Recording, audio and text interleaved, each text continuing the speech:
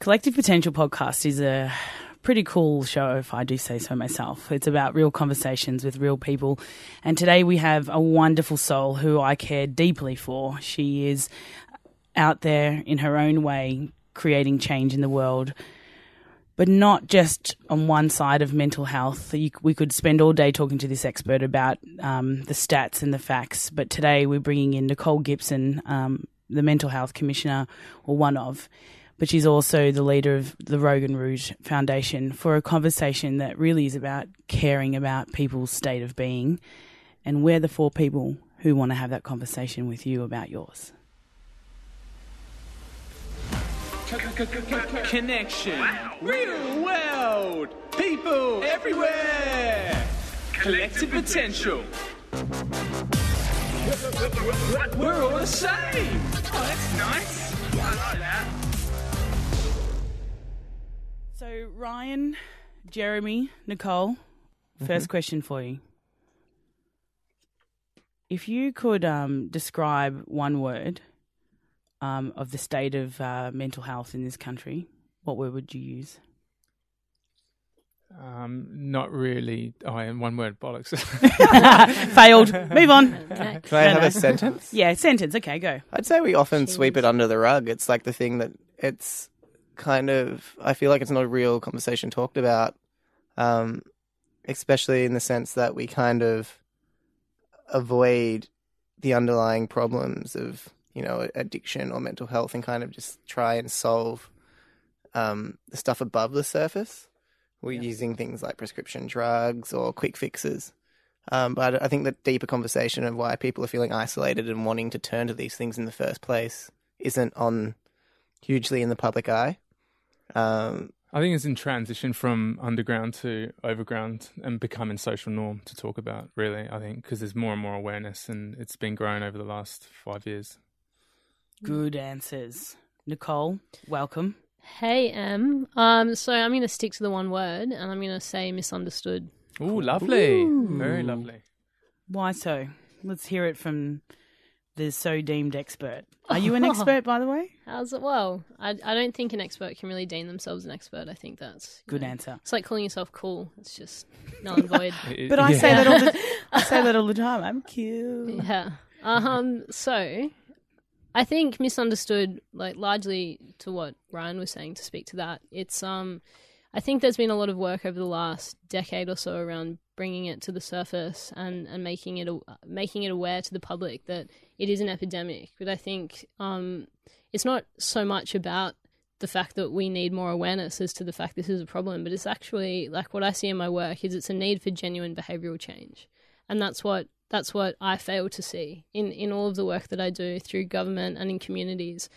It's not people want to shift their behaviour and the way that they engage in their relationships and the way that they approach themselves and their own personal development, but it's actually a lack of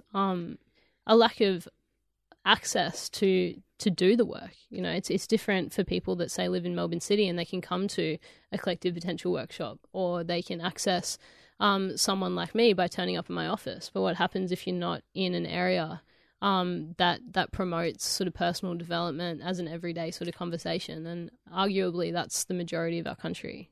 What specific behaviours do you mean people want to change? Yeah, because that sometimes I think that we talk so much about mental health on such a macro level.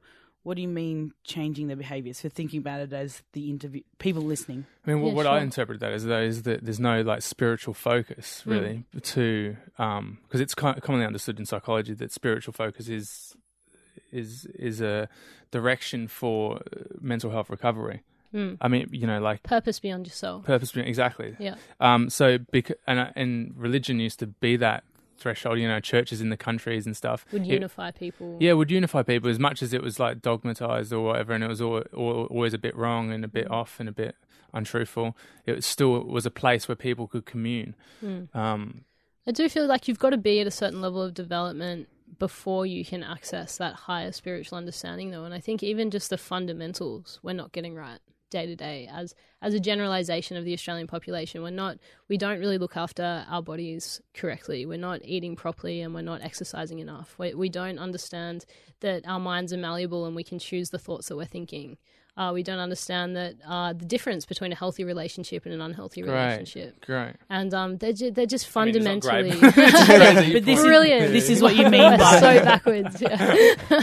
Is that what you mean by people behavior needs to change? Yeah, the actual behavior needs to shift. And when I look at the majority of the population, I think we're really blessed with our sort of echo chamber, which is a group of people that are highly conscious Seriously, and awake. I really am. And we forget, right? Yeah. The majority of the population are reactive. Like, I notice it all the time. I can be riding my bike down the street, and if I get too close to a few pedestrians on my ride to the corner store, I get sworn at.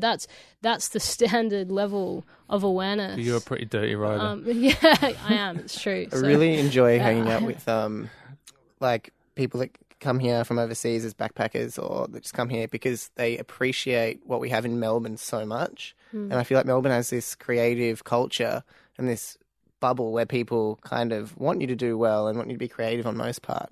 But then you go to other states and apparently it's just completely different. They don't have that sort of culture. And I think we forget that living in Melbourne. 100%. I mean, if you talk about... I've already forgotten it and you just said it 2 seconds ago. the rural... I love that word. Always gets me. The country towns, the rural towns. Like, the energy that I vibrate in, whether you believe in that or not, is because I am in a culture of people who are so much more open and you honest. can process your problem. Yeah, we talk about it. Pick up the phone, you've got 20 people you can call who are going to give you genuine sounding board to talk things through and not get reactive. And like, I've examined as to why the majority of the population are so reactive, and it's the fact that they haven't healed their own pain. They're still when you look at behavior, psychologically, behavior is motivated by need. So if you're at a point in your beingness that is of need, whether that's need of love or need of health or need of information or need of direction, then it just equates automatically to a behavioral pattern, which is one of taking, or to suit, or to try and get from a situation what it is you need to survive, which is actually where the majority of us are at. Even in a country where we have so much available to us, there's fundamental parts of our being that's missing, whether that is direction or spirituality, or, why is it that we have access to so much information through digital media, etc., and yet we don't know how to put it into practice because there's something even deeper that we're lacking, and that's a sense of self-assurance, confidence, belief. And I mean, going into the reasons why that's manifested is a whole other conversation, but I think that's really where the change happens. Can I... Here you go. This is pretty awesome content to talk about, but how the hell did you get here? Like, take us back to the time where you weren't so conscious of your thoughts and a mental health commissioner and leading the way of leading a conversation, I should say, that you're so passionate about.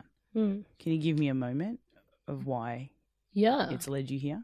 Definitely. I mean, the reason I was passionate to walk this path was my own struggles as a teenager, really battling with an eating disorder for many years and being thrown into a system that only knew how to deal with a critical situation and not with the person behind that situation. And at the end of the day, as much as a mental health diagnosis can be assuring to an individual and put them on a path to recovery, it's fundamentally missing a lot of what I think a human needs or feel a human needs to recover. And that was the reality that I was in. I felt like it wasn't a lack of access to psychology and nutritionalists per se. It was actually having a community around me that understood. And when I walked away from that system, I started to see how I wasn't the only one feeling that way. And I think that really motivated and inspired me to want to have a conversation that wasn't being had. If you think about your own space, like, why are we even having these conversations? Like, the call to adventure that gets us here, I think about the people who are listening to this, and why does this matter? Because we will always come up against somebody who has had at some point a call to adventure or a change in their life or an awakening. I don't think you listen to Collective Potential podcast without knowing that or knowing someone who's had that. And I don't know, I just think that's amazing simplicity of, this is where I was, and I saw that there was something fundamentally missing, and that you just went, you know what, I'm just going to do something about it. And I love that because, of course, I do. I believe that at the moment I couldn't change unless I had people around me that support you. So is that the solution? Connection? Connection, totally. And it's not even just social connection, it's connection to yourself. Think about, the dark times that you've been in personally, and it's that feeling of confusion and disconnection, and why do all of my feelings feel different inside of me, and why can't I get a grip on what I'm thinking? And it all comes down to not being fully connected to the truth within yourself. Yeah. And I like that, because I reckon actually as a priority, connection to yourself is more important than connection to others. 100%. I mean, it has been for me personally. It's a mirror. Like, once you're connected, I read this awesome quote by Osho this morning, and he was talking about, so the world is a reflection of you, as a mirror for you, and saying, he used the analogy, if you dance in front of a mirror, the mirror dances with you back. But if you choose to sit in front of a mirror, the mirror sits with you back, with no concept of the fact that it was dancing with you minutes beforehand. And it's just this beautiful analogy to suggest that the world is that mirror. Whatever state you choose to show up in is going to be what's reflected back at you. And I think once you have that connection to yourself, then socially you begin to attract that and have an experience of that same connection deeper in your relationships. How do you teach that across society, or how is it being taught right now? Like, that's education, right? The way you think, your mindset. Do you guys... I think our education, it doesn't teach people how to think, it teaches them what to think. Yeah. It doesn't actually show, okay, so guys, Good this is one, Ryan. this is what your mind is like. This is what it will do. It'll bounce around. And it's how to deal with it with things like meditation, or having conversation with friends, or just learning how your brain works. I think that would be the most beneficial thing to teach in schools, or to people, not, what year did this happen in history, but that's also fundamental. But that, just having that foundation of, this is how your brain works, and it's how to deal with it. That's true. Really true. I like what you're saying about how it's that we're taught what to think, not how to think. I suppose it's because it's dangerous to be teaching kids how to think, because they're more scarier for people, the teachers, I guess. It's unknown. It can't be measured. Yeah. People don't like what they can't define and measure and understand in the boxes in which they interpret the world. So how the hell do you do that inside government? Because I'll be the first to crack it all the time. Like, it's a societal bullshit stereotype of fuck you, government. Throw tables over. Yeah. I've had enough. Like, how do you do that in a system where you're sitting around with 6 other men? And I mean, are they in their stuffy white shirts and their blue ties? And do they really listen to somebody who cares about their... I mean, for me, I guess the way that I navigate most situations is sort of the same, which is... one of my spiritual philosophies is that beauty is equally distributed in all moments, and it's just our perception that skews us from being able to see that. Can you explain that again? Slow it down. I like that. Beauty is distributed evenly in all moments. The beauty that we see in the world is within ourselves and our approach to situations. So it doesn't matter if I'm sitting around, a fire talking to like-minded people, or I'm in a boardroom in government. My spiritual mastery is the ability to find that beauty no matter where I am, and to know that these men in white suits, or white shirts and black suits, whatever it is, they're pioneers. That they're the ones that have spent the last 40 or 50 years slogging in a system that has allowed us to resist against it, which is really all of life. It's the cycle of life and death. If it wasn't for their work, we wouldn't be able to be the hero. You know what? I love that. I actually think that's such a beautiful thing that you just said then. Do you know I what I think mean? only because it's jumped at me, because it's like looking at other people's differences or the differences in the world and differences in nature as all equally beautiful in an objective sense, but our shading, or the way we grade the world, or see through our own goggles, is the only thing differentiating everything. Preference. Yeah. Preference. It's like a story, though. Like, you could go into that meeting being like, oh, these, men in white shirts are different from me. Or like what it sounds like you do is you go, how are they the same, or how are they good? It's like you can tell yourself a story about any situation. Yeah, how do you go into the meetings? Yeah, I think that's exactly it. I mean, I've been blessed with the sheer amount of people that I've had the opportunity to work with as a facilitator. I'm sure Em and all of you guys can appreciate. You meet, the first 100 people you work with, you think, wow, there are some similarities between these guys. And then you work with 100,000 people and you think, wow, I'm really starting to see the fundamental similarities in humanity. And then you work with 250,000 people and you start to realize there's far more of what makes us the same than what separates us. The sameness is the way that we feel and our desire to be heard. You know, when I walk into that boardroom, even though I'm, you know, a 24-year-old female in a room filled with 65-year-old males, there's a sameness. And I think that it's really beautiful to remember that and to know that even though my perspective and how to shift and change the epidemic of mental health in Australia might be different, I shouldn't have the attitude that of I know better, because in essence it's actually I'm losing out from the wisdom that they have to share with me. And they have led a system that, although it has flaws, has served tens of millions of people over the years. And whether that's done that, you know, to the best of its ability is questionable, but still it's a system that not many other countries in the world have. Yeah. And I think there needs to be some sort of homage and respect. I love that. And just love an that. offering, you know. Like, people don't try and do a bad job at what they do. Yeah, like, exactly I think if you have right. that in mind, that people don't try and be dicks. Like, everyone's trying to do the best they can with what they have. It's so funny you say that, because when you receive certain information, like if you subscribe to Anonymous on Facebook, you a lot of the stuff is fear inducing or like big generalizations about the evils. But it's one recently sparred me as money, like the 5 richest families or whatever, 8 people that is wealthy have as much money as the 80% of the earth, people on the earth. And stuff like that infuriates me in terms of just resource equality. But that response is not is of the same, that reaction response is of the same energy that of the bad energy. So I like what you're saying, because it's really, like, for example, I asked a mate the other day who's in money and he knows a lot about money and investors and people that deal loads of millions and billions even, and he's just saying that people are just trying to do a good job. You know, like Exactly. Most people are really considerate and trying and they're evolved. You know, like we're on a constant journey, and the system is on a place in that journey which is a bit better and a bit worse than it could be.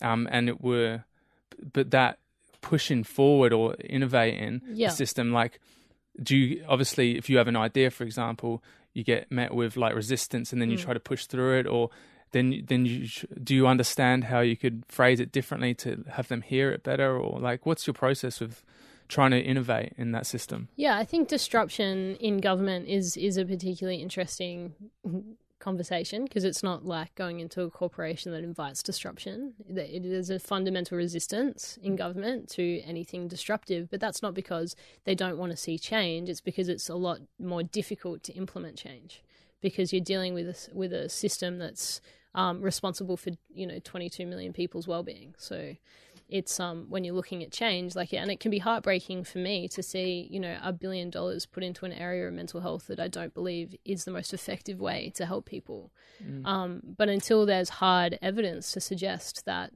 my ideas or my theories or my philosophies are going to better the lives of those people, then it's not actually an intelligent decision to disrupt the system. And I think the move of consciousness and understanding of love and community hasn't gotten yet to a level where we can justify our statements. There's been a lot of scientific research that's been put into, mainstream psychology and treatment of pharmaceuticals, even though that's a controversial conversation in itself. And yet, how many people who do the work like Em and I do that have really critically evaluated the success in recovering from a mental health disorder? It's not as many. So what about just as a specific meditation, for instance? There's plenty of science backing with that. It's broadly accepted as good for your health. How comes that isn't more vigorously being put into schools, for instance? Well, then you've got organisations like Smiling Minds, who are in 5,000 education facilities in Australia, and they were only founded 2 years ago. So I think, again, that's a generalised statement that meditation is being rejected by schools. That's not true. It's mindfulness. There's a market that's hungry, and I think that there's been a spike in people's interest in consciousness, and with that spike, whether that happened over a year or 2 years, people just started to look to the world around them and say, well, why isn't this implemented now? without realizing that, patience and huge systematic change. and time and really shifting a whole population of people is a journey. And I think whilst we're looking at government or different sectors and making them the enemy, we're just disadvantaging our opportunity. I think your perspective is so valuable. I know it's for me, like it resonates as real wisdom for me, but for lots of other people to really understand, to stop this resistance, but like, a resistance to something, but it's almost like you got not compassion, but just a real understanding of the other side of the wall. Because otherwise the divides will keep, like we won't be drawing on our unity. It would be. To be honest, I feel really emotional listening to you. Well, in that, if I'm somebody who is in this industry, I see such sadness in so many people.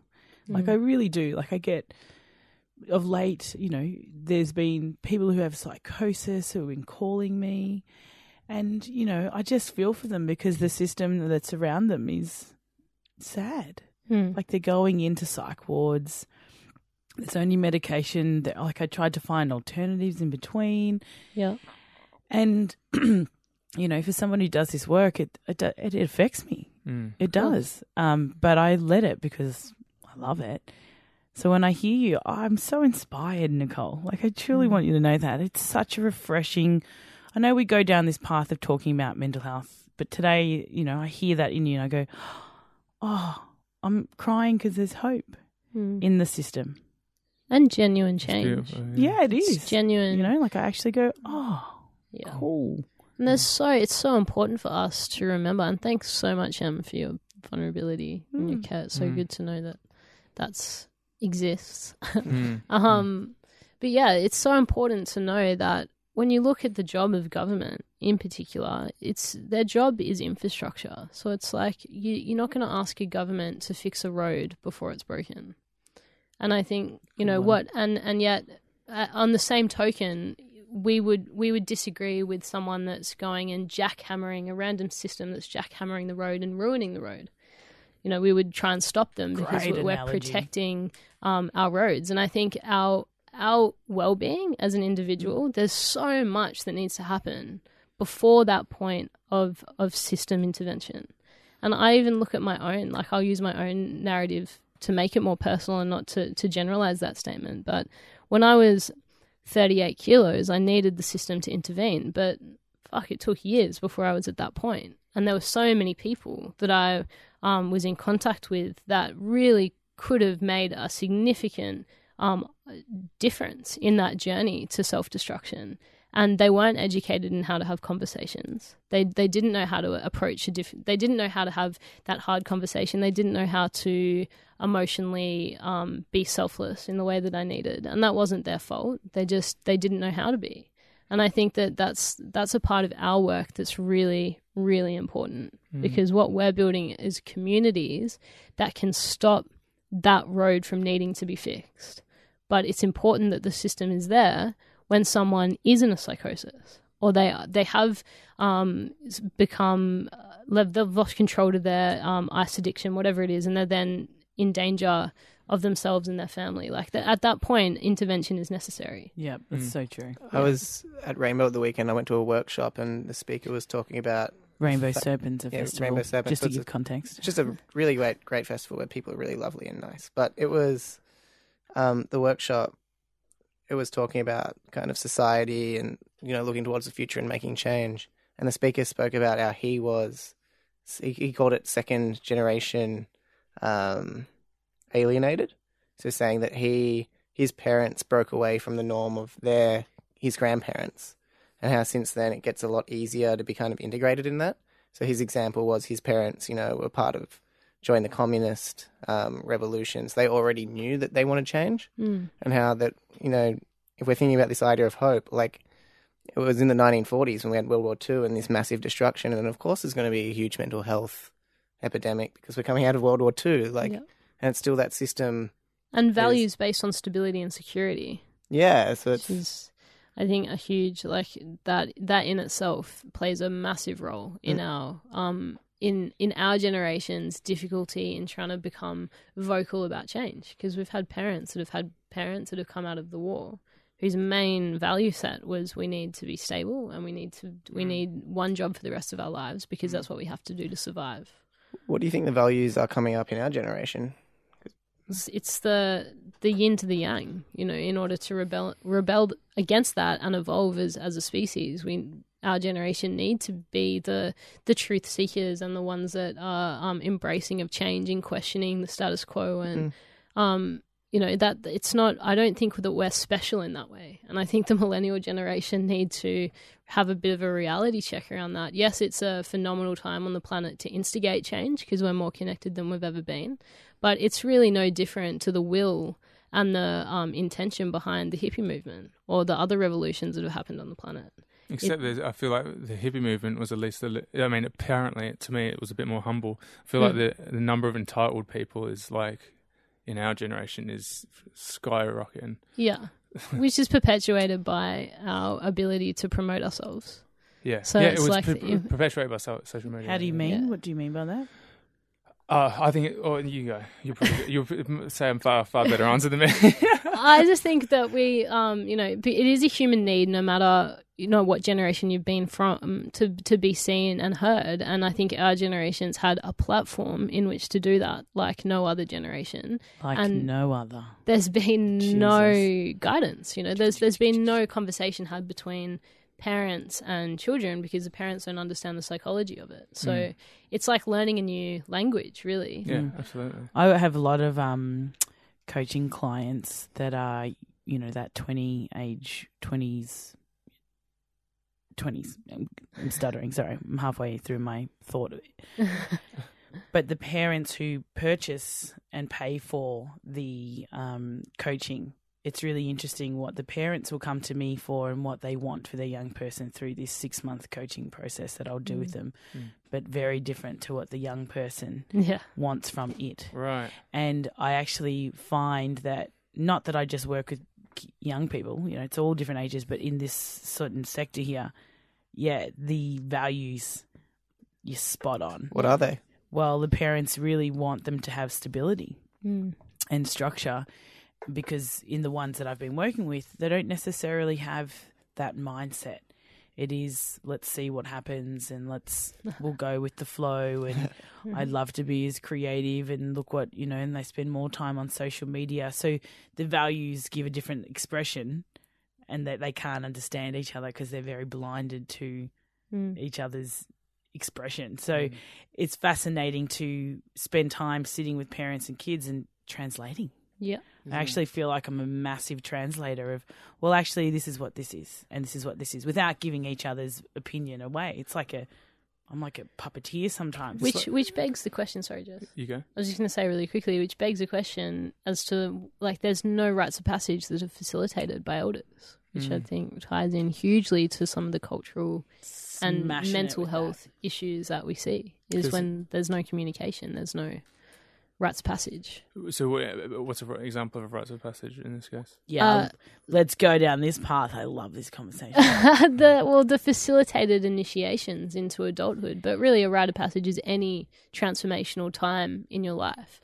And I feel the importance, in the young people that I've worked with, but all people really, in having very secure guidance during those times.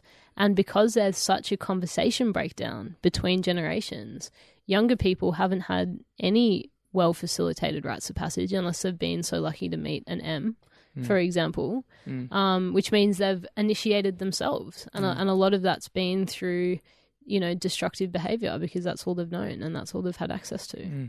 Joseph Campbell, mythologists, talk about him almost every week, but he talks about rite and passages. It's like kind of like a story or a ritual that makes you know when you're adult, when you have that actual change. Whereas we kind of have an 18th birthday party or the 21st where it's like you have one night where you get drunk with your friends. Yeah, that's pretty... getting pissed is our rite of passage, probably. Totally it is. Or the gap year. But there's no okay, you're an adult now and this is the difference in personality, different to the story. Yep. Whereas if you lived in, a South American tribe, you'd go out into the woods and hunt with your father for a week and, you'd have this real, okay, you're a man now. This is your expectations. And it's so psychologically important. Those integral, things, like crucial. it's integral. Like if you go away in a gap year, the crucial part of a reintegration from a rite of passage is sincere acknowledgement. To have the people that you love and respect acknowledge that you've been through a transformation. But what happens when we go away on a gap year and we come back and our families want to hold us to the person we were?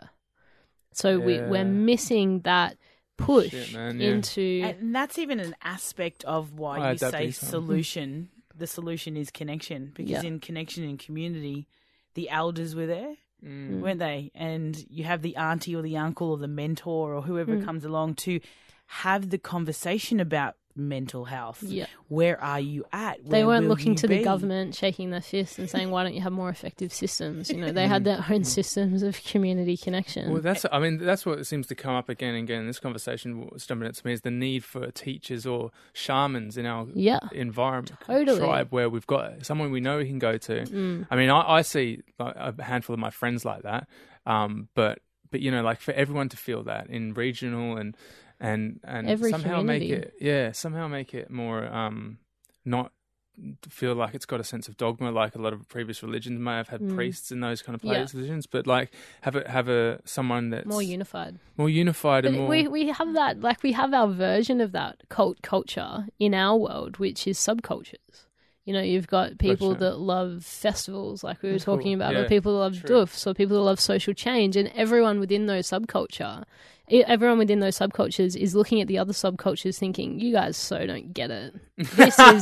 This is it. Like what we have, the motorcycle gangs. Yeah, just all of that. I'd love to hang out with some motorbike. You're all just looking for the same thing, and you can't see it, and that's that sense of union. And a sense of, eldership within those subcultures. And I think what we fail to have is one, that as our world becomes more global, we have no global culture.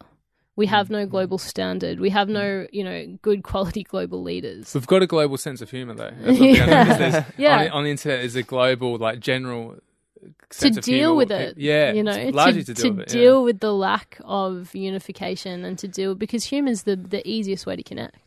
So that's what we've developed. Humans are very fascinating, intelligent in that way. It's like it's the seventh sense, the sense of humor. It's a real thing. It's there to bind and diffuse difficult situations, and I think that's why we have so many jokes about Trump. And let's be honest, most of the people joking about it are pretty misinformed. And they still want to get in on the conversation because they want to feel that global connection because a part of them know.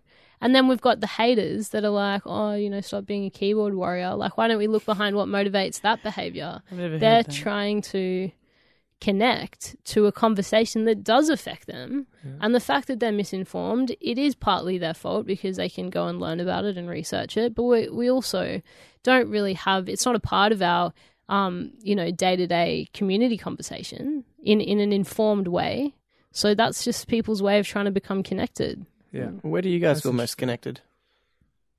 Good question. You go, Nick. Where do I feel most connected? Yeah, where do you have that feeling where you go, I fit in. This is okay. I feel connected to myself. Gets harder the weirder you are, I reckon. The weirder, yeah. The more multifaceted you are as a human being. I feel like definitely around, people like you guys, it's always a sense of home. Or like riding my bike or going for a surf. I think as well it's sometimes dangerous to associate that sense of home to a very specific thing. It's like because if you don't have it, you then start to miss it. Exactly, and then you're separating yourself. It's like a relationship, right? It's like you can be so in love, and then that person can be your whole world. And then what if you break up? You've got to have that within yourself. It's funny. I think it's a great question to ask. To be like, I think it's different. And for me, it's different parts of my life. Like during meditation, I feel really at peace and connected to all. With people that accept me for who I am and listen to me, genuinely listen, and anyone I can feel I can be myself, can be honest around, and even anyone I feel that I could say something completely wrong and rude, and they see it for what it is, and they call me on it. And like, I love bluntness, I love honesty, because I feel like love underlies all that stuff. So it's not like it's threatening their love for me. It's that's nice. It's actually enhancing it. And then, so friends and meditation, like good people. And nature, of course. Like when you're in nature, it's hard to not feel connected, isn't it?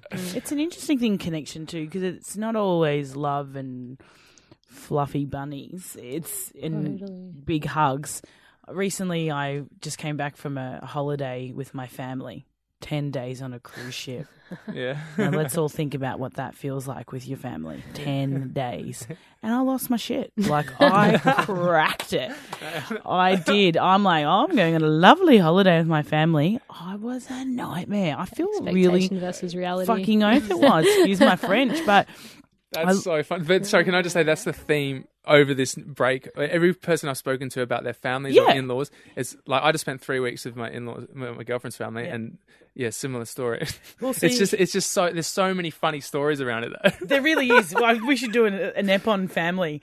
Bring some of our family members in. Oh no, hang on. So there was something that I noticed. I was walking down, and I was thinking about it, and it occurred to me that connection can also be really the place where you're healing. And that word gets thrown around, but I'm fighting with my brothers and sisters, but there's a reason for it, because I'm at a new stage in my life where we didn't fight as much or whatever, but they're now my mirror. And so there's something coming up at this point in my life that I have to deal with them for me to step into the next stage of my life. And I think a lot of people think that connection is when you feel good, but in actual fact, this was the biggest healing thing that I had to, luckily I could catch it after all of the training I've been supposedly doing for myself, that only after a month of it have I gone, guys, how the hell do I work with that kind of connection? Like, I'm actually quite curious to open the conversation. That is a healing process. Why can't I accept them? Which is only accepting myself. So talk us through the process that you felt in, like if you wanted to go into the details. But like, what's an example of a situation where like it just brings it, because it's old patterns, isn't it? It's like hard-coded responses to something that you don't like. I used to have this wonderful life when my parents were alive. Yeah. So I thought. Yeah. So when I'm with them, I'm very sad, but my sadness comes out as anger. And so only until this last 2 months of being around my family, because my sister's come home, a really long period, 2 months of being around them constantly. How long was she gone for? She's gone for 15 years, and she's like the matriarch of our family. So what was just me being isolated in my beautiful world of collective potential comes out up at a period where I have to hang out with them 24/7. And I've never had to do that. So again, that's jading my existence, or I felt jaded. I just want to be on my own, live in my space. But it really was. It was me still learning that I am angry that I'm sad and that I don't have that life anymore. And so when my family is not picture perfect, one's going off this way, it's my perception of him. And so I've had to like pull back and gone, you're the one who's angry, which means I'm sad, right? And so why am I sad about that? I'm trying to take responsibility for his life. I was thinking like... But I love that. I love like distinguishing the difference. The key learner for me was distinguishing the difference between their problems and my problems. Yeah. Like that was a lifesaver, knowing the difference with that, because it's like, all right, well, I can own that. I did fuck up there, but I feel like this is your lesson or whatever, your problem, and that's fine. So like I think that's really helpful. Like, because to me it sounds like you, before that frustration or that you couldn't quite. Was it? Am I right in saying that you couldn't quite determine the difference between? I couldn't. I'll be the first to admit I was in fury about it, just in my own space. Yeah, but only it's blurry, isn't it? Yeah. When you think about the nature of connection, though, right? It's not a choice. I was actually talking about this with a friend this morning. Is like we don't choose what we're connected to, and humans tend to have. They're comfortable in what they can control, right? So when you have a connection like your family, or you fall in love, or whatever it is, you're connected to whatever it is, but particularly family, and it's not a choice, then it becomes so much more convoluted, and there's all of these expectations that we tend to put in its way to sort of control the way that we can engage with it. But really, when you strip it all back, connection is totally elusive and completely boundaryless. You know, you cannot, as much as you want to control it. Like, I think love is a perfect analogy of this. Like, you can try and reason with it and you can try and justify it, but ultimately, if the connection is real, there's nothing you can do other than just surrender to that connection. And I think that's really triggering. Look at it with the family dynamic. Like, we're connected to them, we fundamentally love them, we therefore, you know, we want the best for them and for us, and we have all these expectations and we try and control it, and then when it doesn't go our way, we get angry. But really, we're just sad because it's not going the way that we want, which is we have good intentions, but ultimately the best thing that we can do is just surrender to the fact that I love that. It remains. That's brilliant. Because another thing that jumped out when you were saying there is that we don't really argue or come into conflict over who we are intrinsically. We come into conflict over our ideas of ourselves and the ideas of the other person. So when you strip that, I mean, this is my own process with my family right now. I realize that I can connect with them. Like, if I just remove my idea of who they are and who I think I am, we're cool. Sweet. We're sweet. Like, they're my family. Yeah. And there's no problems, really. Yeah. But when I have an idea of who I think they are and how they behave and I think I am and where I sit in this world and how that there's difference with those two ideas, there's all sorts of tension inside me. And that's what it really brings it back for me of connection isn't love and fluffy bunnies. Yeah. It's different shades of love. Right? And so you have to go through a disruptive, sometimes arduous, horrible experience. But that's you just also healing and looking at it. Totally. It's in your a different growth, way. Your growth zone. It's like connection's not really dissimilar to attraction. What are we attracted to? We're not always attracted to things that are good for us. Yeah. You know, very rarely are we attracted to things that are good for us, but it's the new iteration of mastery, right? When you have that intense connection or attraction to something or someone, it's normally, from my own personal experiences, I've found that that's the area that if you dive into is going to have the biggest and most potent growth. So, that's fucking dope. Jeremy's, it is. When you're crying before talking about why you like something, I just think it's like it's that it came from that book, The Subtle Art of Not Giving a Fuck, which Rye recommended I read over my break, and Great it was book. Such a good book. But we shouldn't be basically one of the key cornerstones I took out of it was that we shouldn't be asking what we want to live for. We should ask what we want to suffer for. And seeing you suffer for something you care about, it's like, I just think there's so much beauty in that process and knowing that that's what you're doing. Because that's where you'll grow. That's where you'll live a purposeful life. That's where you do work that you really, really care about. And it's almost the suffering, like it's way worse suffering for something we don't care about. You know what I mean? But like when you suffer for something you care about, it's actually not so bad. Well, it fuels growth, not pointless suffering. Exactly. That's the difference. Is when you're suffering, and there's it's empty. You're just suffering. But when you're suffering for love or you're suffering for passion, you actively are engaged in that suffering. Yeah. What can I learn? How can I be better? How can I be stronger? How can I? You fix look at it like this? it's fertile soil, and exactly. That's cool. I like that.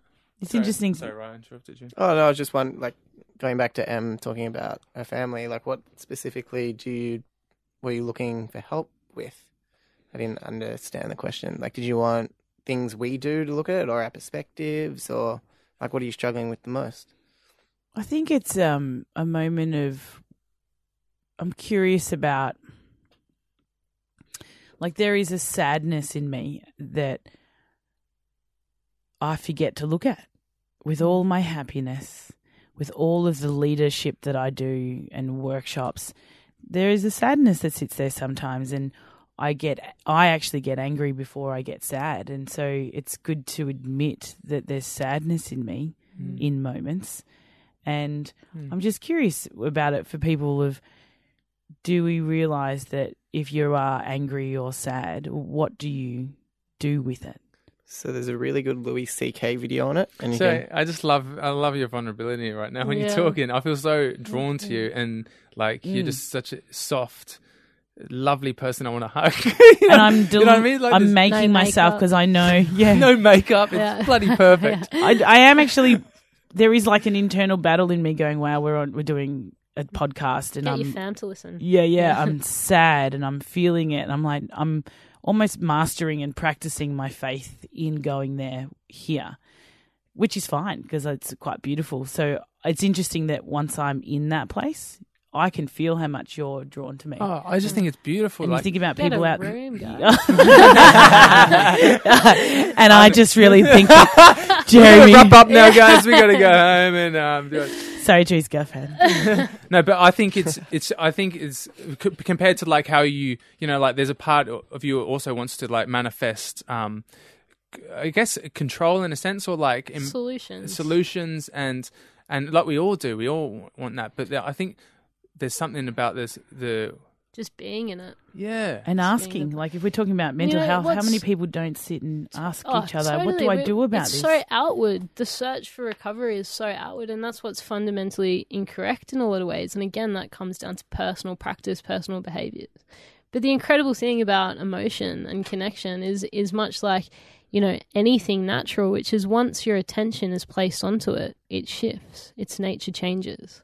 And that's no truer than it can be with emotion. As soon as you sit and stand with your emotion and it gets the acknowledgement that it's really craving, whilst we're trying to look in other directions and distract ourselves and get help and become better and fix ourselves, if we were to just stand with it and feel it, eventually it has to change form. And even now, as you're talking, and you're taking me through that process, it's moving into, I love my family. Yeah. I'm even at the place now that I'm not even angry with them anymore because I've had that awareness. So healing. Like I've literally gone, my sister is the best woman in the world. She does everything for anyone. I yell at her, I scream at her. She comes and sits down with me and says, "What's going on? Why are you doing that?" My brother just constantly just makes sure he hovers around me. He doesn't know how to communicate, but he cares. The other one calls me today. I'm in the midst of something, like I'm... He offers around me. Yeah, like... He doesn't really know how to communicate. He doesn't know, like he doesn't sit down like my sister and does that, but I can feel his love when he's hovering, just to clarify that. So I'm almost in the midst of moving through how much I love them. That's it. And that would only repeat back on me, right, of how much I love my life. And that all emotions, that's exactly right. All emotions are self-perpetuating. This is what we forget, is no one can make us feel anything.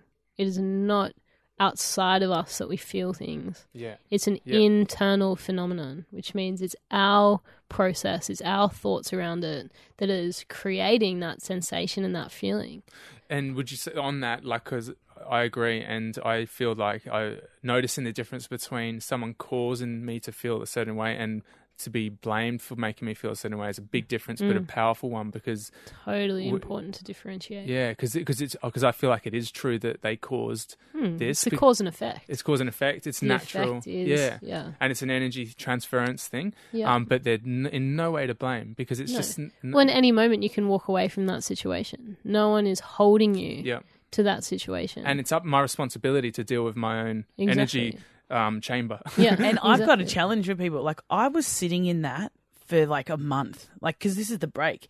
I had to go to Christmas, and you're saying how much everyone's laughing about it at Christmas. Yeah. I had to go to Christmas with them. I was furious about it. I had to do this and do that. So that was literally 3 weeks minimum of me expending anger. Yeah. And so I actually think about anyone who's listening to this, think about how much you're doing that and how long you're holding on to that. Yeah. And to understand that this is maybe a part of your healing. Like, here's my little moment of being helpful for those who are listening.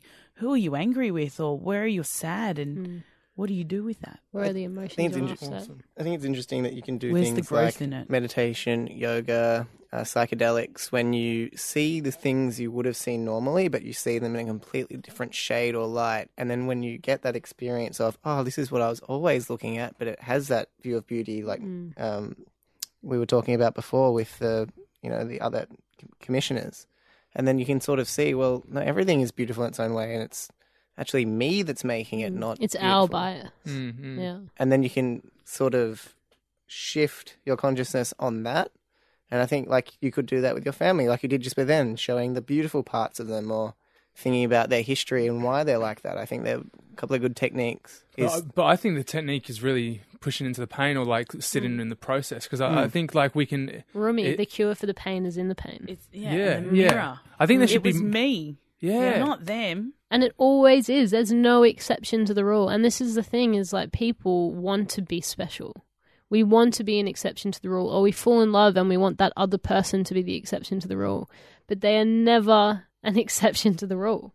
At the end of the day, like we're born alone and we die alone. And the journey on this planet is to really be with ourselves and master ourselves. I'm actually going to die with my imaginary friend. Are you, Jez? What's his name?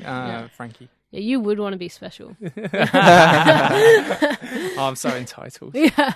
Sorry. What was you saying? Yeah, well, just to know that, and that once we accept that that's the journey, then we're so much more equipped to actually love others. But what does that mean? Like, to somebody who is like mainstream, Mainstream. works, Muggles, you know, unlike us wizards here it's in where, the podcast room. you know, people who don't do, you know, I just find the word journey, can we just be a little bit more logical? Can someone Semantics. explain it to me? Yeah. All right. Well, what is the journey? Come on, Should we what's the find a journey? new- It's about the Life. journey. Let's just generally go, like, what is The process the and things. process of life? There we go. Yeah, What's that there isn't, what is it? It's not good or bad. Don't try to make it right. There's no charge ever, except the charge that we put onto something. Everything in its essence is neutral. If you really want to go into like a higher level, I know we're trying to go mainstream, but this might help a mainstream you're going the wrong audience, way, right? girl. Yeah, I want to go more cosmic. Like And go to the quantum level, right? 99% of things is space, so material things, and the rest, the other 1% is protons. And the protons are neutral until they're observed. And the observation of those protons and atoms is enough to actually shift the behavior. So our perception is the most powerful superpower that we have. And it's also malleable. Perception is completely changeable and shiftable. And once you know that, you realize that we can design and craft this experience. But to fundamentally know that it's neutral and that it's our choice as to what we paint onto it is really, really crucial. It is crucial. That's so cool. And I think, but just to bring it back to the process, I think for what your question what's before, the journey I think mean? it's kind of just acknowledging that there is not necessarily an end goal. A journey, like our life is a forever unraveling process. And I think a process of learning and growth. That feels to me how I define my journey. Yeah, great. If that helps. Oh, yeah. I one thing I've been thinking about lately, which is similar to what Jez is saying, is acceptance. So acceptance doesn't mean I condone a behavior or I can condone an event, but it means accepting it. And I feel like a lot of the pain and suffering we have comes from trying to avoid something that makes us uncomfortable. Whereas you can say, okay, this is here and I'm going to experience that, like sadness, or the example I'll use is going to the dentist. It's like, it's here, I accept it, I don't like it, but I think a lot of it comes to not trying to push things away and embracing life. Yeah. And I think that's what I see as the journey, is just learning to accept it and accepting that it's not always going to be good or bad. Like Mark to be in Manson it. says in the book, he goes, you don't always have to be happy and it's okay to be sad. We need I feel like a lot of people need to acknowledge that there's badness, quote unquote, is actually really good. Like, i.e., if I feel bad, I've had to learn that. Like, I always just wanted to feel good, because everyone who doesn't, like... I think so, and that's even sort of the matrix there of, if there was a book and we've been handed one and we don't even realise we're following the rules, we are unconsciously following the rules of, when I feel bad, Something's wrong. something's wrong with me. I think Abraham Hicks says it really well. Love and Abraham. she's amazing in her teachings, because she'll teach that, the good and the bad is simply just the contrast that helps our choice, informs our choice. Oh, well put. Well put. Say it again, one more time. So the good and the Take it from the bad top. are just the contrasts that inform our choice.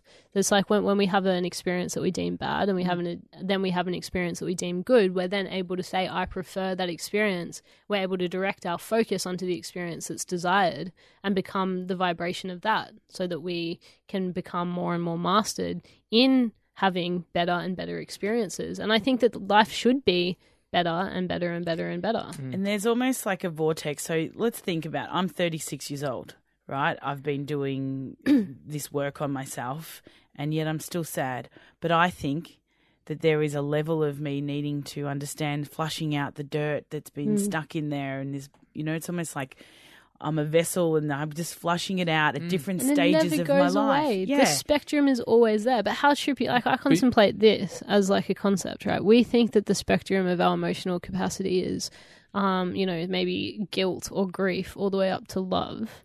But when you believe in the infinite nature of everything, there's going to become a point where we evolve to the state where there's actually a relieving emotion from love. That there'll be a feeling so much greater than love that it's going to make love seem like the bad emotion. Yeah. That the spectrum is actually infinite. We just haven't That's cool. evolved to a point, and that's That's probably so because cool to think. yeah, that's probably because, as a Right collective, we where there's a density, so we're held to the lower vibration. So the greatest expression that we've seen demonstrated is a being, say, JC, who's the embodiment of love at all times, and we think that that's the highest possibility I think for you said ourselves. Jesus Christ, just to clarify. Beyonce too, of course. But imagine if the whole collective, became like immediately unconditionally loving and flatline bliss, like in a second, then there would be a whole other spectrum that's presented to us. It has to keep going. And that's what I feel about even just what I've experienced the last 2 months. There was always an awareness that there was nothing to worry about. But I had to see it and experience it. And your problems are move getting through better. I feel like if each time you resolve the problem, it gets better every time. It absolutely Better does. quality problems. Yeah, your problems. You're just getting better problems because Yeah. we'll always have problems. Yeah, it's better to have creative problems. And also, if we had Yeah. no problems, what will we talk about on this podcast? Hey. It'd be really, really not entertaining at all if we came on Just here. talk about the present Look moment how good in all we of are. its endless content. Okay, I have a question. Then you know how I was thinking about it as I was crossing the street and you were coming in here. If they were to change the word mental health, right? There's a mental health epidemic. Now there's a new phrase. It's like the well-being. Let's rebrand Just normal it. life. Yeah. What is it going to be? I like to see it as I was actually just applying to do a presentation with the topic, don't try and fix something that's not broken. And I think something that encompasses that, it's not, I don't know the term, I'm just thinking out loud, but that in itself, that, mental illness insinuates that it's a disease, that there's something wrong. Yeah. And I think that it's, to really rehabilitate yourself from a mental illness, you need to not see yourself as broken. So the solution is in the separation from the perception that there's something wrong. So shouldn't we just phrase it immediately from the get-go as the fact that there's nothing wrong? I mean, personally, when I was mentally ill or depressed, chronically, I felt like my solution was to see myself objectively and see that there's a chemical imbalance, so therefore I need to eat more protein because my brain makes serotonin and protein and whatnot. Yeah. And so I felt like that as actually empowering, Yeah. which is different to what you're suggesting. Yeah, I guess everyone's process is different. Yeah, I mean, for me, it was very much like the removal, like me standing up for myself after years of going through that system and saying, you know what if there just isn't something wrong with me, but everyone just keeps telling me there is. Yep. Oh, yeah. I'm big on that. It was that belief that maybe they're wrong and maybe there's nothing wrong with me, and I just need to really believe that within myself. Cool. That was able to guide me through recovery. 100% believe that. Cool. But I think I also see the value. I mean, now when I go through periods of anxiety and depression, I have a similar process to you now that I consciously think about it. If I'm going through a period of depression, I am thinking, well, let's look at this objectively. What about my lifestyle is contributing to the fact that I feel depressed? What about my choices is making me feel like I'm depressed, and being able to alter those things?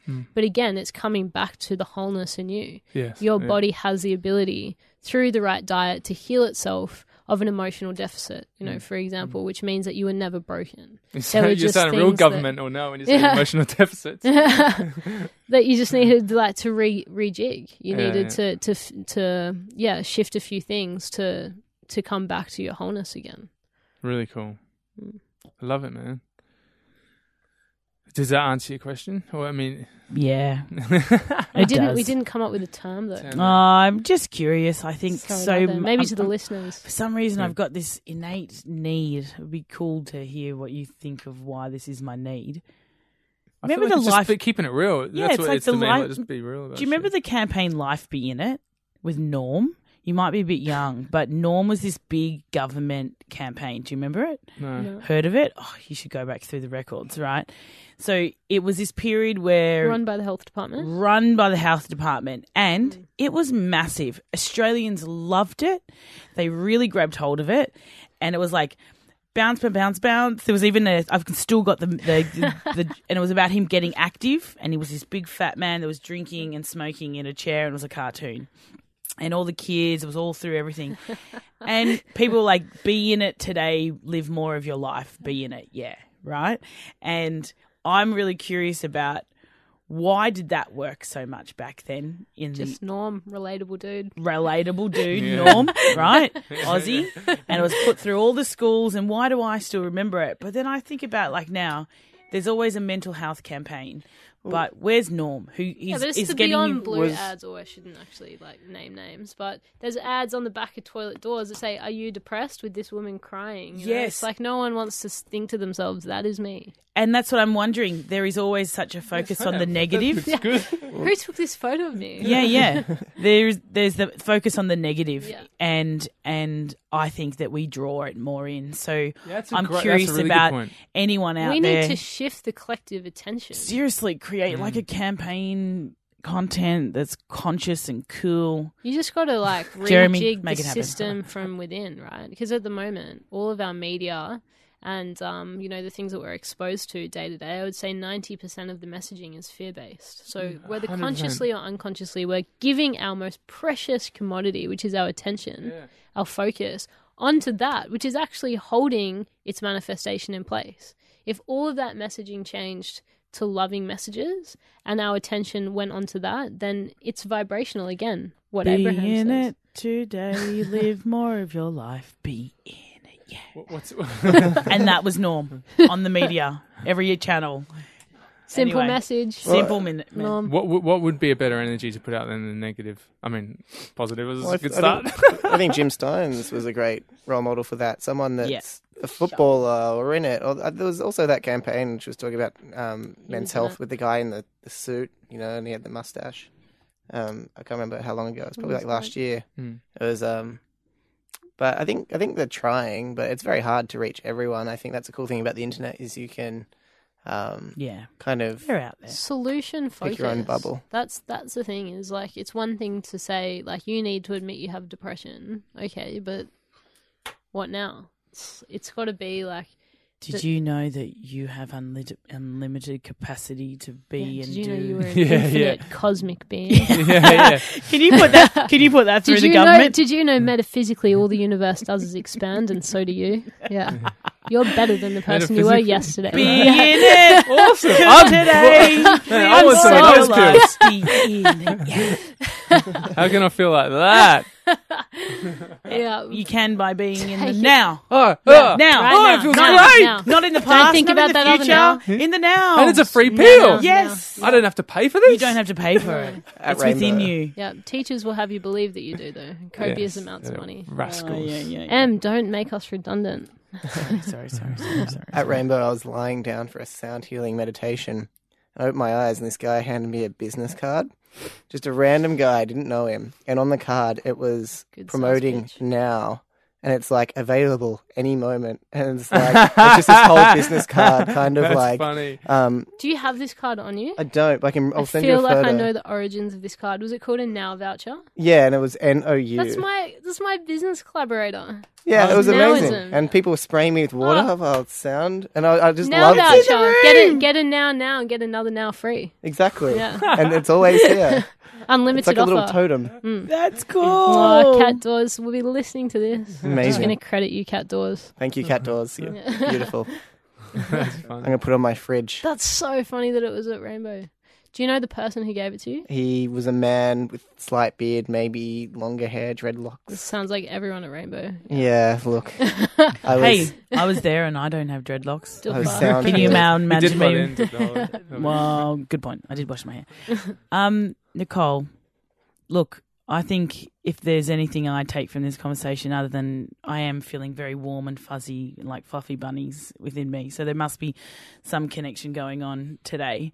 I just think that if anyone's listening to this and you doubt whether there is some goodness going on in our government in the mental health. I think you just proved that you're part of the solution. And I don't say that to create ego or separate you or put you on a pedestal.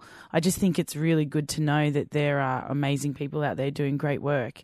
You know, someone who sits and thinks and goes through the journey herself to go out there and teach it. And that's important to know that that's out there, don't you think? Absolutely. You Same embody to you the guys. perspective, the wise perspective. Yeah, and definitely. Same to all of us who are doing it in our own way. And if anything, people out there who are listening to this every time, you know, I really encourage you to spend more time having more connection with people, finding that life that's purpose. You know, let the one thing from these conversations ignite. And I really encourage you all, of course, to always go to collectivepotential.com.au and check out what we're doing, or go to roganrouge.com. .org.au. .com.org.au or Yeah, just yeah. .org? Just all Yeah, of them. or Google Nicole Gibson, you know, Yeah. and find out more. And Jeremy Carr, Google, you don't want to see some Go of those to pictures. Google/Jeremy Carr, go to our own webpage, have search results. NicoleGibson.com.au. Just a bit of self-promotion. You know, I think it's important because we have to give them resources. It's good. It's good. Thank you for your vulnerability. Too. Yeah, thank you, Yeah. Thank you, Ryan. Thank you, Yeah. Jez. Thank you, guys. What a We'll beautiful continue this podcast. laboratory of vulnerability next week.